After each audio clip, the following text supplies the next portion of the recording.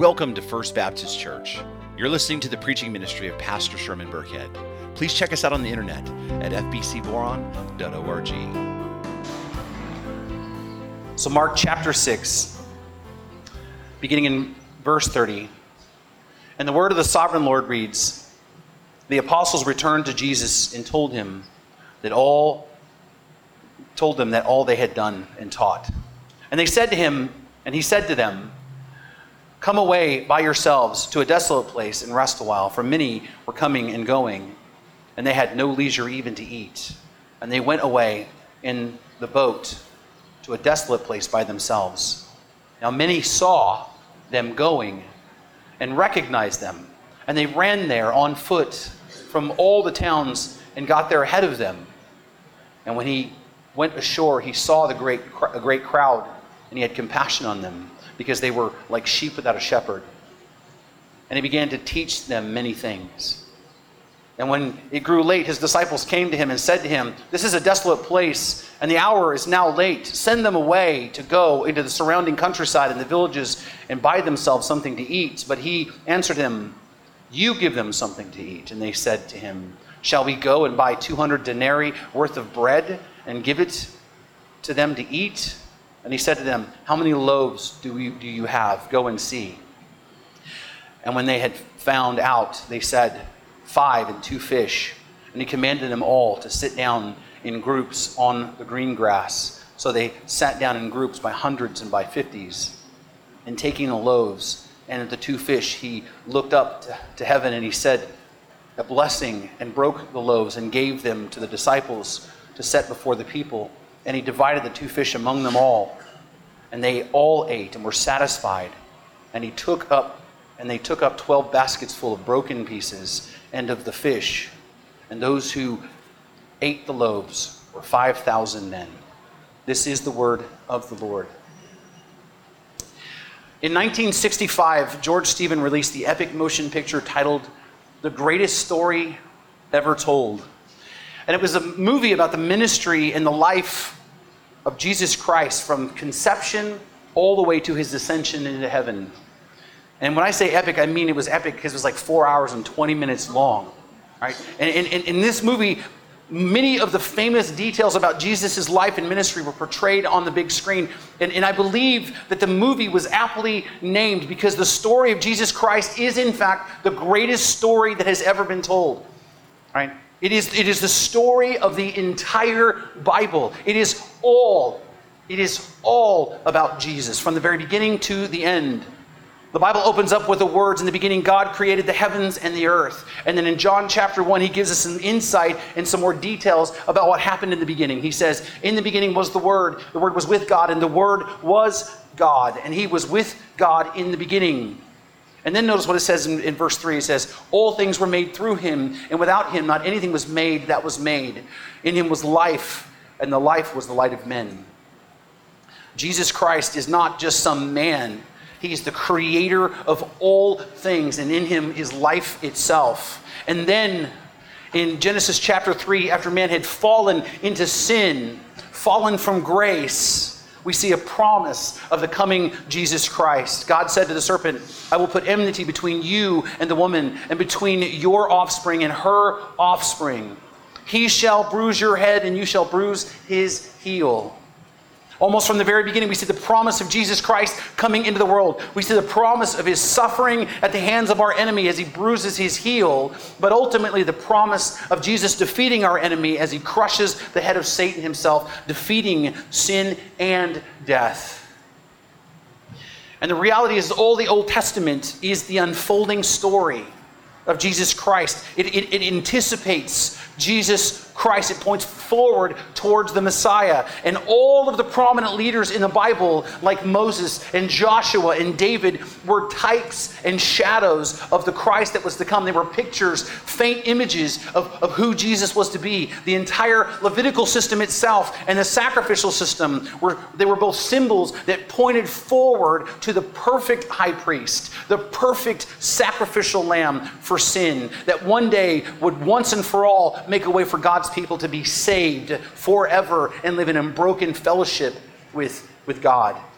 Every proverb, every psalm points forward to Jesus Christ. And then Jesus actually comes into the world, which is recorded for us in the New Testament. In explicit detail and living color, we read about the events and the stories of Jesus, and we see this narrative take shape where God of the universe condescended to come to earth to be one of us. Fully God, fully man, Jesus Christ arrived quietly, born of a virgin. And he grew up as a carpenter's son, living a perfect life, a life that we couldn't live. And he emerges as a nobody from nowhere, from a little backwater town in an unimportant region of the world. And he comes preaching the message of hope. He says, the time is now. The kingdom is here. Repent of your sins and believe the good news of the gospel. And Jesus goes about the countryside and the towns and all the cities proclaiming this message of hope. And he does all kinds of incredible miracles, and he touches the lives of tens of thousands of people. And this is received by many with great joy and with great hope.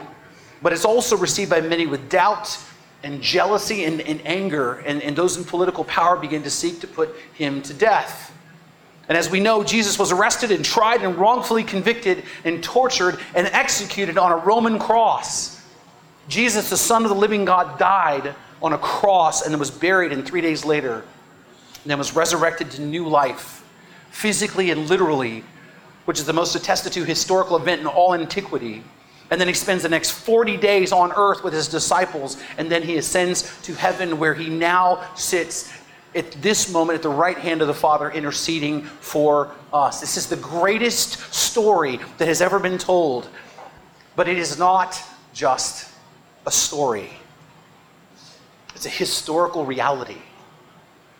God really did come to rescue and save mankind.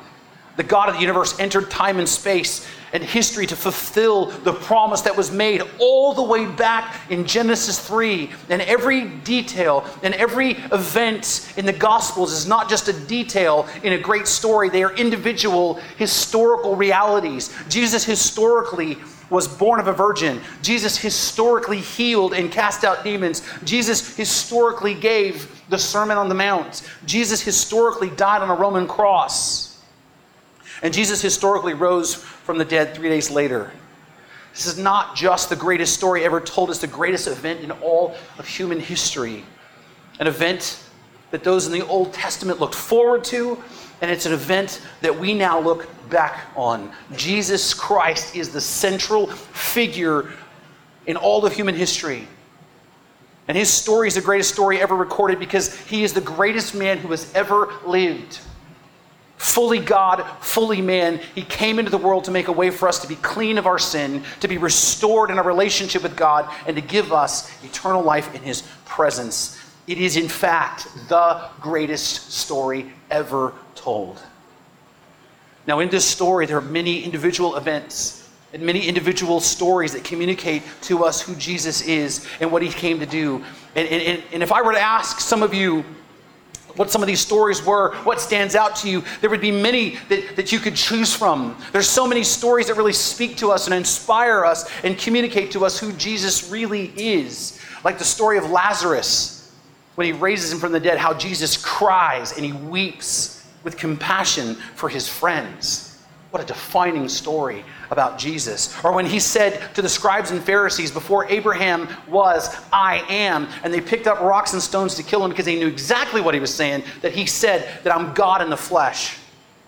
Right? Or perhaps the story of Jesus drawing in the sand as the Pharisees bring forward the woman caught in adultery and said, you who have no sin, cast the first stone. Or how about the story where he's hanging on the cross and he says, Father, forgive them, for they know not what they're doing.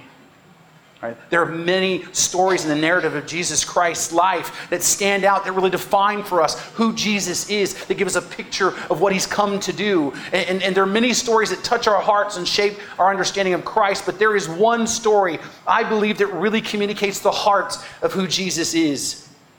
Right? And who we are called to be as ambassadors for him. And it's the text that we see before us today. Jesus feeding the 5,000 is a defining moment in the ministry of Jesus Christ.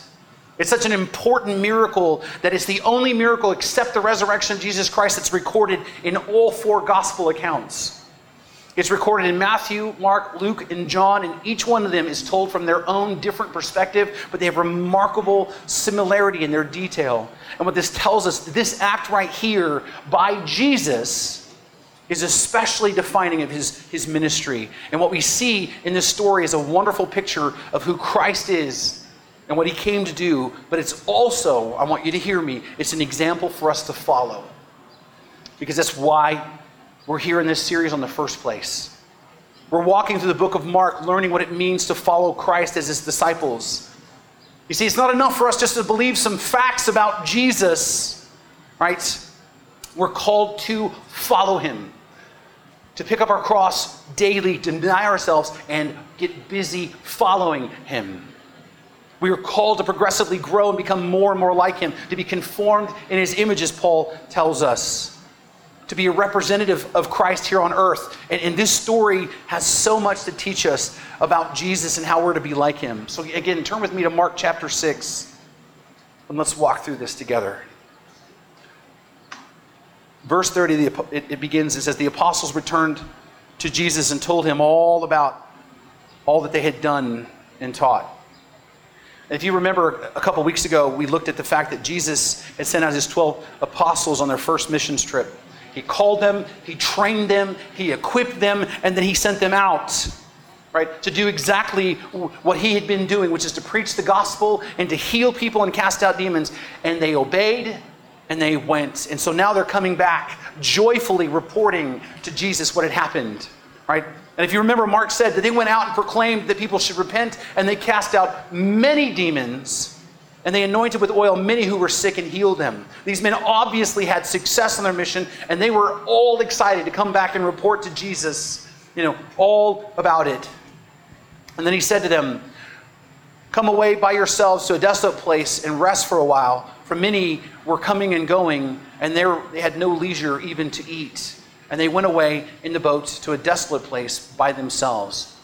And if you remember, right from the very beginning, Jesus' ministry of how the crowds began to overwhelm him, and as he taught them and he healed them, and the crowds and their needs got bigger and bigger and bigger and bigger. And these men now were in the thick of things with Jesus, because they themselves now were continuing on this ministry. They were preaching and they were healing, and just like Jesus, they were very busy in their ministry, and they had very little time at all to rest, and barely even had any time to eat. In fact, if you remember, earlier on in the story, the reason why Jesus' family came to Capernaum, they came there to try to take him home because they thought he was crazy, because he'd been so busy with the crowds that he was so busy ministering to people that he hardly had enough time to eat. And now his apostles are experiencing the same thing. They were preaching the good news and ministering to people, and likewise, they were being overrun with people, right?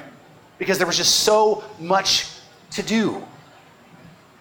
Just so you know, in ministry, there's always more to do than can be done. But notice Jesus invites them to come away with him and to get away from the crowds and to rest, because that is what they needed. They needed to rest. An important part of ministry, an important part of life itself in general, is our need for rest. And this is something that I believe that we oftentimes overlook, especially us as Americans. The fact that we all need to rest at some point. In fact, that's part of how God designed us. That's why the Old Testament law required people to rest. That's why there was a Sabbath in the first place. People need to rest, even from ministry. Like Johnny a couple weeks ago had an opportunity to come here, right, during second service and sit out there and worship from there and rest and not have to be up here, ministering. He had an opportunity to rest. Same with us. In August, our family is going to spend some time with my oldest son in Sherman in Washington. And while I'm there, we're going to go to church there. I'm not going to preach. I'm going to go up there, and I'm going to get an opportunity to rest. Resting is an important part of life. And I mention this because many of us get so overcommitted and so busy that we don't take the time to slow down and to recover. We just run around from one activity to the next. We're thinking, this is normal for us to live this way. We go from one thing on our to-do list to the next. We go from practice to work to volunteer events to cleaning the house to cooking dinner to working on the bills, and then we crash into the pillow, just to sleep just enough to get up and start it all over again. The cycle begins again and continues over and over again. We struggle to stop and slow down and get rest. And I want you to know, I understand this personally. I purposefully take days off. I have to, because if I don't, I'll just keep working all the time. Ask my wife. Right? And even when I'm at home and my days off, my wife's always reminding me, unplug, settle down, just rest, take it easy, because I'm pacing like a caged animal, right? It's in my nature. I have to learn to rest. But we all need to understand God intended the rhythm for our life to be that way. It is absolutely to work hard, but then also to rest. There's a balance that every single one of us are called to live in. We are absolutely called to work. Okay? Everyone is called to work and work hard. We are called to be occupied with productive activities in our lives. It is the nature of things. It's been like that since the beginning in the garden. I want you to know that work was created before the fall. We are all called to be occupied with productive activities, and because laziness is absolutely a sin. So understand, we're all called to work, but on the other hand, we are not to be so consumed with activity that we fail to rest, that we fail to unplug and clear our heads and our minds. It is actually a sin to not rest. That's why there's such thing as a Sabbath. That's why the nation of Israel would cast people out of their fellowship, because it is God's design in our lives for us to rest at some point. We are called to live in this balance of work and rest. And notice that Jesus is calling them to rest and spend some time with him. By the way, which is the best kind of rest that you can have, is when you spend quiet time in the presence of Christ, praying and reading his word and worshiping and meditating on his truth and allowing his truth to renew your minds. That's the best kind of rest, is to rest in the Lord. And so after a productive, busy missions trip, Jesus invites his apostles to come away with him to a quiet place and rest. But I want you to notice what happens. It says, now many saw them going and recognized them, and they ran there on foot from all the towns and got there ahead of them. Jesus and his apostles attempted to get away in their boat and go to a solitary place to be by themselves and rest, right? But the crowd saw them, right? They recognized the sail in the boat, and so they hurriedly made their way around on foot the lake ahead of them. That's the impact of Jesus' ministry. People were desperate for healing. They were hungry for hope, right? And they know Jesus can help them. And so they make their way around the lake, and they get there just before Jesus and his apostles. And it says, and when he went ashore, he saw a great crowd. Now, before we read on, I want you to stop for just a second and think about this. It has been an exhausting several days, right? And you are overworked and you're tired and you're now looking forward to getting some much needed rest. Maybe you're about to take some time off, or maybe you're about ready to go away for the weekend, or maybe you're just about ready to crash into the bed for 2 days.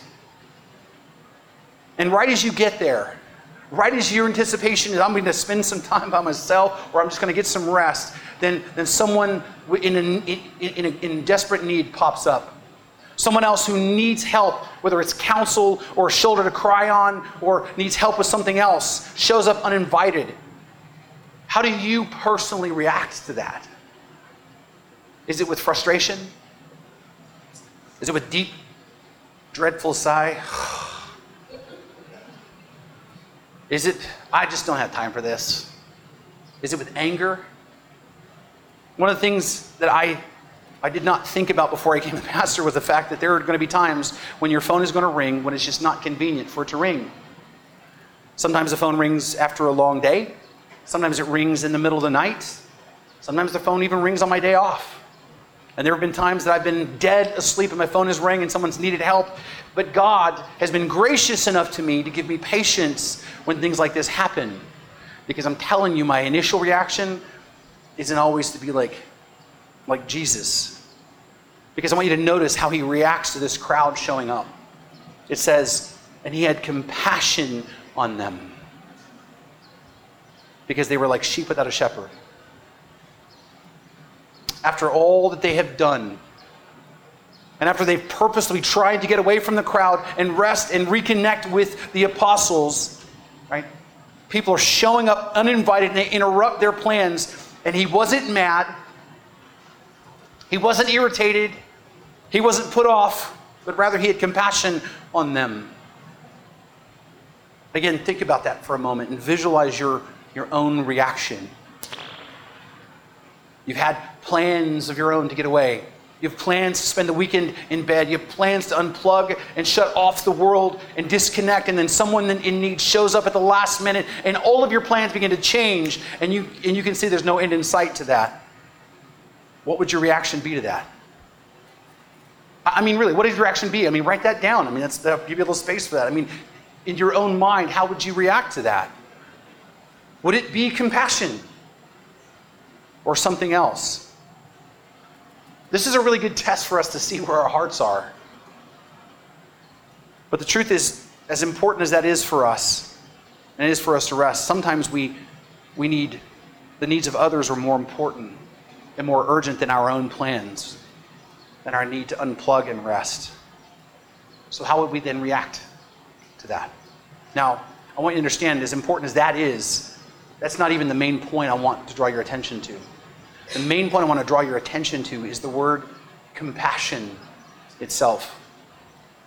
This word compassion is translated from the Greek word here that you see up there. It's pronounced splagnitsomai. I had to practice it like 10 times to get that. So, splagnitsomai. And this word does mean compassion, and it means pity or to be emotionally moved. But the root of the idea behind this word has to do with your guts, your insides. And so the idea that's being communicated in this word is that it's a feeling so strong that you feel it deep inside of you, like the pit of your stomach, right? It's down in your guts. It's down deep in you. And so this is not just simply an emotion that he felt. This is an incredibly strong emotion that physically you feel deep inside. It's an emotion that moves you, right? And I think that we've all experienced that. I think we know what that's like to feel that way when we get the bad news about somebody that we love and that affects them. We feel that. And we feel that physical force of that emotion. Or when someone we care about is suffering, we experience deep compassion. Right? It's almost painful. I mean, Kim and I and McKaylee recently have been on this kick of watching old Western movies, particularly John Wayne movies, because there's just so much stuff out there you just can't watch with your kids. So we're watching John Wayne movies and we're watching Big Jake, and everything's fine. Like they're laughing at the right places, and nobody's really even emotional. Like even when good guys get killed, everybody's like fine with that. But then McKaylee and Kim at the same time, like when they kill John Wayne's dog, they're like, "Oh, I hate this movie." Right? Because that made them feel something internally here, right? And we know what that's like. We all have experienced that feeling deep inside of us. Well, in this text, that's what we see about Jesus, right? He sees this crowd, and he says it says it as sheep without a shepherd. Or in other words, they're lost and they're wandering. Right? These people are hurting. These people are looking for hope. They are desperate. And the shepherds that were supposed to be taking care of them, the scribes and the Pharisees, have been failing them. Rather than helping them and giving them hope, rather than pointing them and leading them to God, they were loading them down with all these man-made rules and regulations. And they just keep reminding these people over and over again of their obligations to the law and how they're failing and falling short. These religious leaders were not guiding them to the truth and the hope that they desperately needed. Instead, they were simply looking down their self-righteous noses at them. They looked at these people as riffraff or throwaways, forgetting that these are the people they were called to serve. These shepherds were called to serve and lead these people, and they were failing them. And these people were lost and desperate and of need of a shepherd. And Jesus sees their brokenness, and he sees their desperation, and he sees their hopelessness, and he feels deep inside of him, in his very real physical body, this emotion that begins to well up inside of him, this overwhelming pity and compassion for them.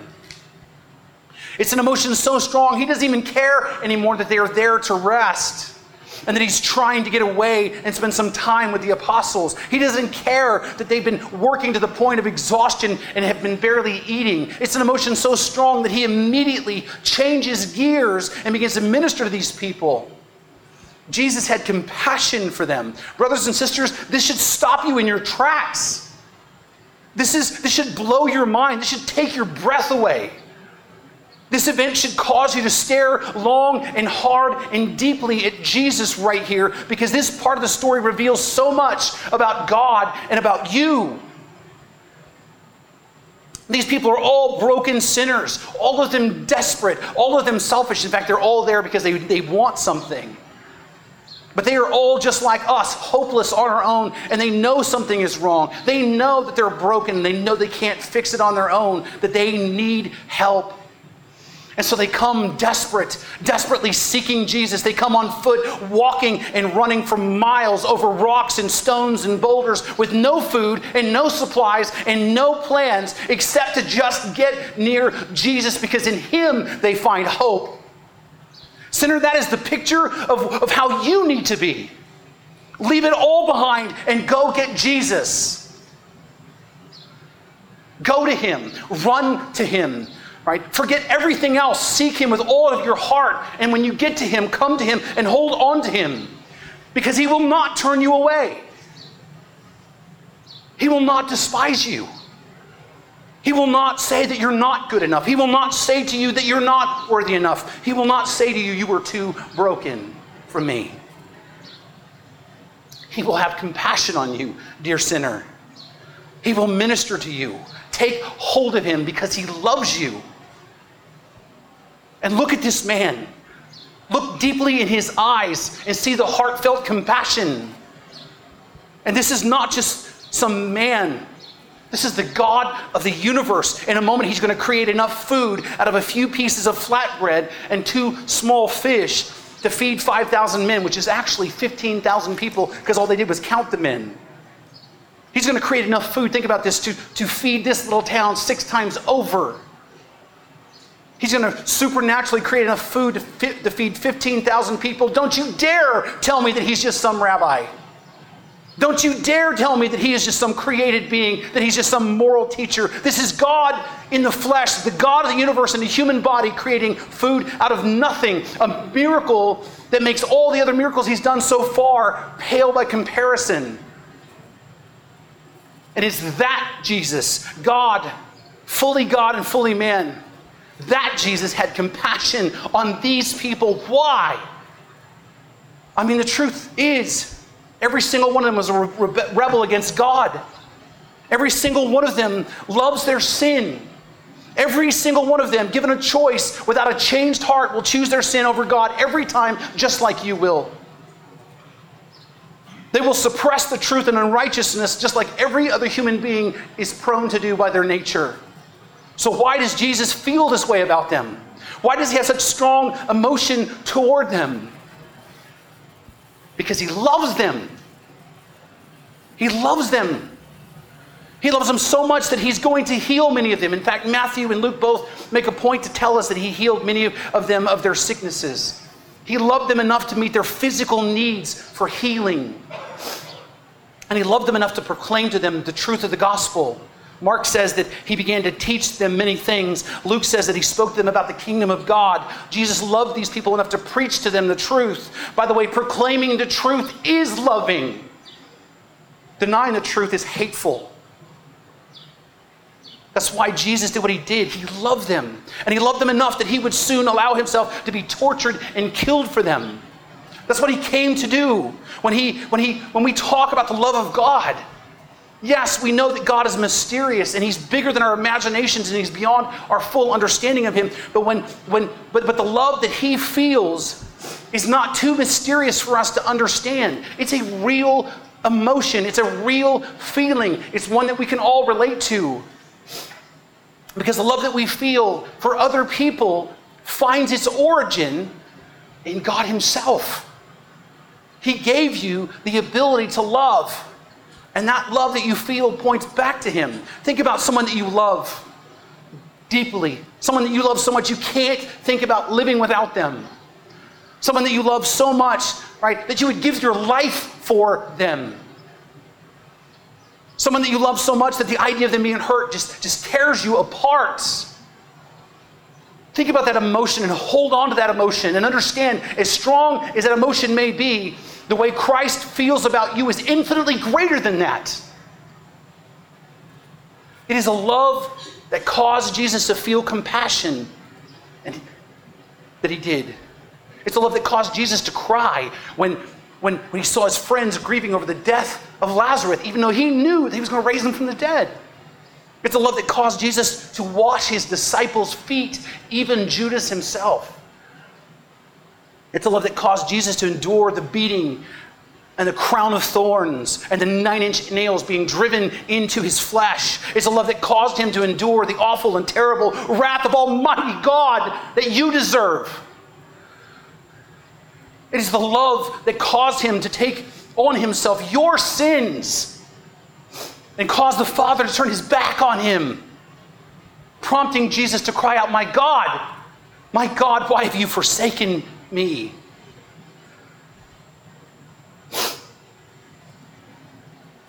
It's because of that love that the sinless, spotless Son of the living God died the death that you deserve. See this picture of this man who loves this way. Turn to him, embrace him, repent and believe in him. He loves you more than you could possibly even imagine, and he's all that you will ever need.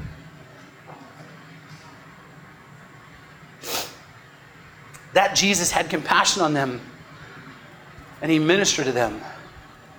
In verse 35 it says, and when it grew late, his disciples came to him and said, "This is a desolate place, and the hour is now late. Send them away and go into the surrounding countryside and villages and buy themselves something to eat." So again, another long ministry day has come upon them. And now they're in the middle of nowhere, and there's no food around for the apostles to eat, much less all of these people. And so they tell Jesus to send them off. In fact, the tone here is kind of forceful, right? The tone in the Greek kind of betrays this idea that they're kind of irritated and frustrated at this point. And really, like being a human being, who could blame them? I mean, they're tired, they're exhausted, they're hungry. They'd expected by now that they would be resting, and the day just keeps dragging on and on and on. And I think that we can identify with that, especially those people who work in VBS. I mean, we love VBS, and people who work, are wonderful, right? And they do it because they love the kids and they want to see kids get saved, right? And they're willing to do whatever needs to be done. But I promise you, if I was to stand up here on Friday evening at 8 o'clock when VBS is about to be closed, and I was to announce that we were going to have another week of VBS, the workers would gang up on me and drag me downstairs and probably beat the life out of me. Or at least my wife would, We know what it's like to be tired and exhausted. And the apostles were just that. They were exhausted. And so they were like, "Jesus, come on. Send these people away, man, so we can get something to eat." And he answered them, "You give them something to eat." And they said to him, "Shall we go and buy 200 denarii worth of bread and give it to them to eat?" Like Jesus, like, "You feed them." And they're like, "Okay, Jesus, stop joking. That's impossible." Right? Like 8 months' wages, to buy just enough bread to feed these people. Come on. I mean, not to mention, who's going to go and carry it all? Right? Enough food for 15,000 people. It's impossible. Right? And he said to them, "How many loaves do you have? Go and see." And they had found out, and they said 5 and 2 fish. What you need to realize is what's happening here is he said, they said, "Send the people away to eat." And he's like, "Feed them." And they respond with, "Hey man, that's impossible." Right? And it is impossible, which is kind of the point. And then he says, "Take a survey and see what you have on hand." And then according to John, they find a boy who had, 5 little pieces of bread. I mean, when it says loaves of bread, these are like little, flat 8-inch pieces of bread, kind of like tortillas, all right? And then 2 small fish. And small fish, we're talking about sardines, which means this is really impossible. I mean, this isn't enough food. You can't even feed 5 people with this, much less 15,000 people, which is the point. Jesus draws us into a place where we're depending upon him. right? And then he commands them all to sit down in groups on the green grass, and they sat down in groups by hundreds and by 50s. Now, besides the fact that his disciples are obeying, which is good, but they're probably thinking like, I have no idea what he's doing. I'm just doing what I'm told here, right? Just sit down, right? I want you to notice that there are several things happening in this moment that we need to pay attention to. There's several details that we need to look at that actually draw us back to the Old Testament. I want you to first notice that they're organizing people by 50s and hundreds. They're neatly organizing these people into groups, and this is a parallel on purpose, a parallel point about how the nation of Israel was organized in their camps during the time of them wandering in the desert, a desolate place. And they were organized and camped and moved around in these groups. And so this is a picture of that, right? And one of the concerns of the Israelites at that point was, where are we going to get food from, right? But the book of Exodus, chapter 16, tells us that God supernaturally provided them the food. Manna from heaven. God himself provided the food that just came out of the sky. Every single day, what they needed was provided for them. This is this is going to happen now in Jesus' presence. God is supernaturally going to feed his people. And again, it's a reminder of that. And here they are out in the wilderness, a desolate place, like the Israelites, broken up in these organized groups, waiting for God to provide. And Jesus, just like Moses, is now interceding for his people. This is the picture that we see here. It's a picture of the Exodus, is what it is. Right? Now, second thing that I want you to notice is the reference to sheep and a shepherd. And these people being in great need, and these people being instructed to sit down and rest on the green grass.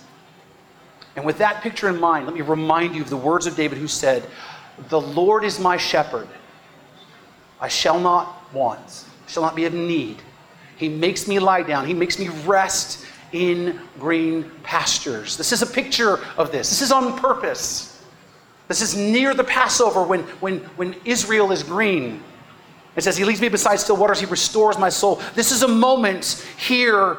It's a beautiful picture of the good shepherd taking care of his sheep.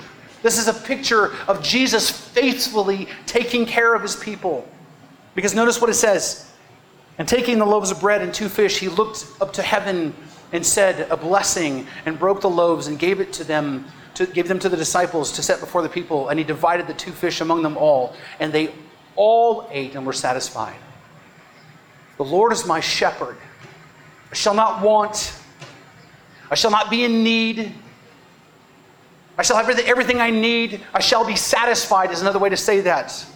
Jesus took a few pieces of bread and a couple of small fish, and he supernaturally met the needs of 15,000 people, most of whom were not believers at that point. How much more will he provide for you if you just trust in him? You who belong to him, you who are part of his family. And then notice it says, "And he took up 12 baskets full of broken pieces and of fish.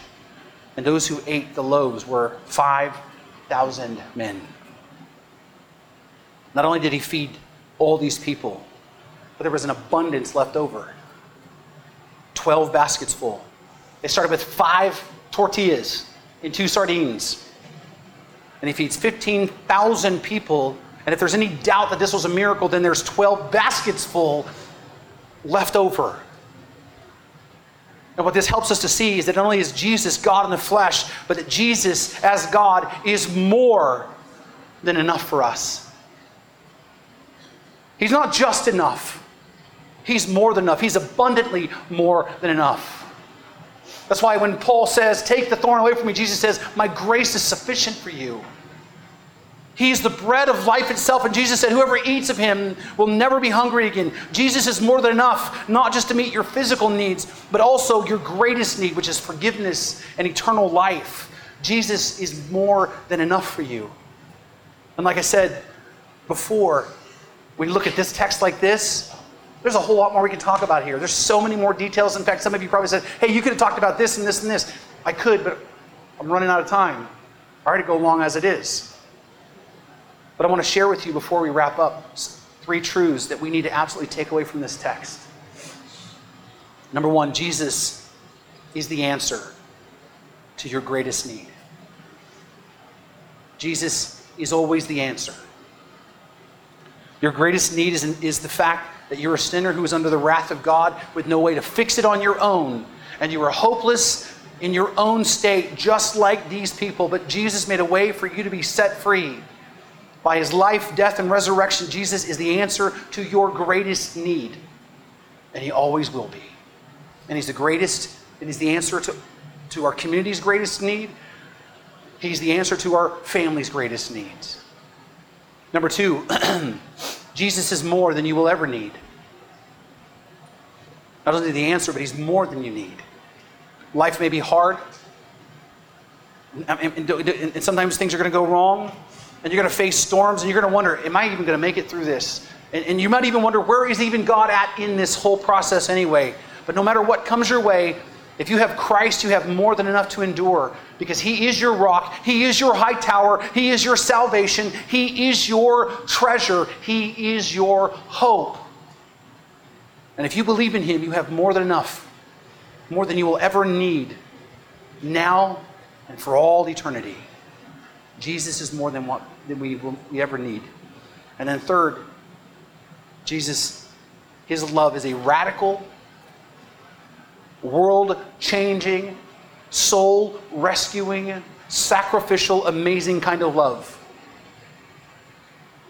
Whatever love that you might feel for another person that you love the most, that is but a shadow of the kind of love that Jesus feels for his people. And it's because of that love, Jesus cares about you. And if you walk out of here and you don't remember anything else I said, remember that Jesus loves you. He has compassion for you. He cares about your physical life. He cares about how you feel. He cares about your emotional life, but he especially cares about your spiritual life. Where do you stand before God? He loves you so much that he literally died for you. If there's a truth that you cannot let get out of your mind, it's that one there. He died for you. That's how much he loved you. What more do you need to know? Which then leads us to, how do we apply this? The first one I think is obvious. Jesus loves you so much that he's calling you to come to him and put your faith in him. If you come to him, he will not despise you. If you come to him, he will not turn you away. And you can come to him right now, today. If you've not come to him, then come to him now. Seek him with all your heart and all your might, and follow him and pursue him and grab a hold on him, and don't ever let him go. Sinner, today is the day of salvation. You can be rescued in this moment, but grab a hold of Jesus and he will heal you. And the way that you do that is to do what Jesus said, to repent and believe the gospel. Turn away from your sin, and in that process of turning, turn towards God in faith. Turn to Jesus and believe the gospel and trust in him alone. And you can be saved today, right now. Secondly, brothers and sisters, those of us who are believers, let us take Christ's example to heart here, and let us be compassionate toward others. The world is full of prickly, hard-to-love people. The world is full of people that get under our skin and they want to hurt us and spite us. But what we need to remember is every single person that you encounter, every person that crosses your path, that person is created in the image of the living God. And just like these people, they are sheep without a shepherd. And those lost and broken people, no matter how obnoxious they are and how hard they are to love, they are in need of real hope. And you can be an instrument of hope in the hand of the living God to feed their souls. And even though you may be tired, and even though you may be weary of all the activity, and maybe the timing is not so good, let us be like Christ and be moved to compassion for those who are lost. And then finally, let that compassion drive us to meet people's needs, both physically and spiritually. Let that compassion push us out of our comfort zones and out onto the streets so that we are willingly going out to meet people where they are and sharing the hope of the gospel of our glorious Lord and Savior who died for us, because it is the greatest story that has ever been told. And we're called, every one of us, to be a part of it. Let me pray for you. You've been listening to the preaching ministry of Pastor Sherman Burkhead, a production of First Baptist Church in Boron, California.